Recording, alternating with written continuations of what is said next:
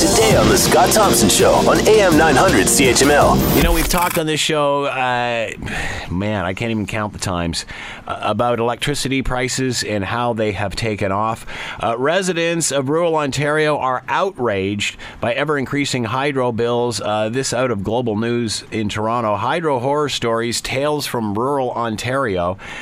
They talk about increasing bills and threats of disconnection, facing an unresponsive utility provider. Hydro One customers from across the province are speaking out.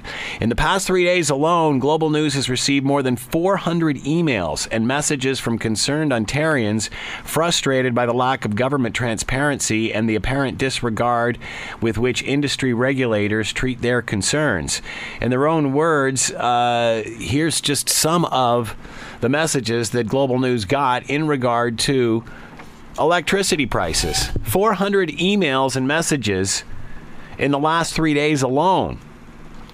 Lindsay in Sault Ste. Marie says, my husband and I have 4 children, one with autism. We have learned to eat only using $200 a month. 2 of our children are in diapers. Imagine the cost. We get the disconnection notice every month, and we are approximately $1,000 behind. I feel that I feel as though we work just to pay PUC. This is ridiculous. Matt from Peterborough says, I live just outside of Peterborough, and I'm greatly impacted by the costs of hydro. My bills are over $600 a month. I've seen them as high as $1,000. Seagrave, Ontario. My husband and I have had massive strokes 5 years ago. I'm his only caregiver, and of course, have little income. My bill for last month was $800. We are seniors on a fixed income. Andre from Sutton, Ontario.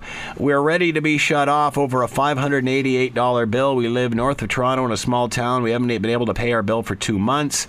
Had the cutoff letter last week. They go on, they go on, they go on.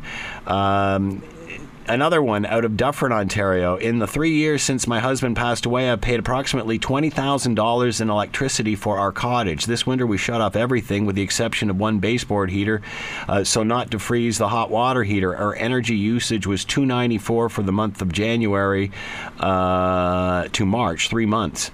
Our delivery charges are $986. The bill's totaling $1,300. It's up for sale now.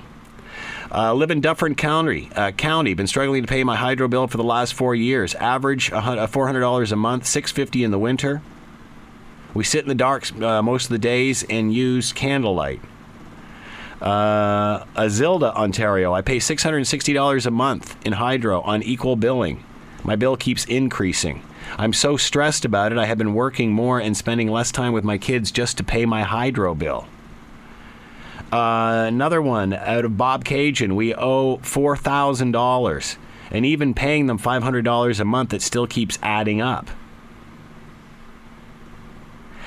We bought our house 3 years ago. Since then, Hydro One has taken every penny we have, including our son's education fund. We can't keep up and are waiting any day for them to cut us off. And it goes on and goes on and goes on.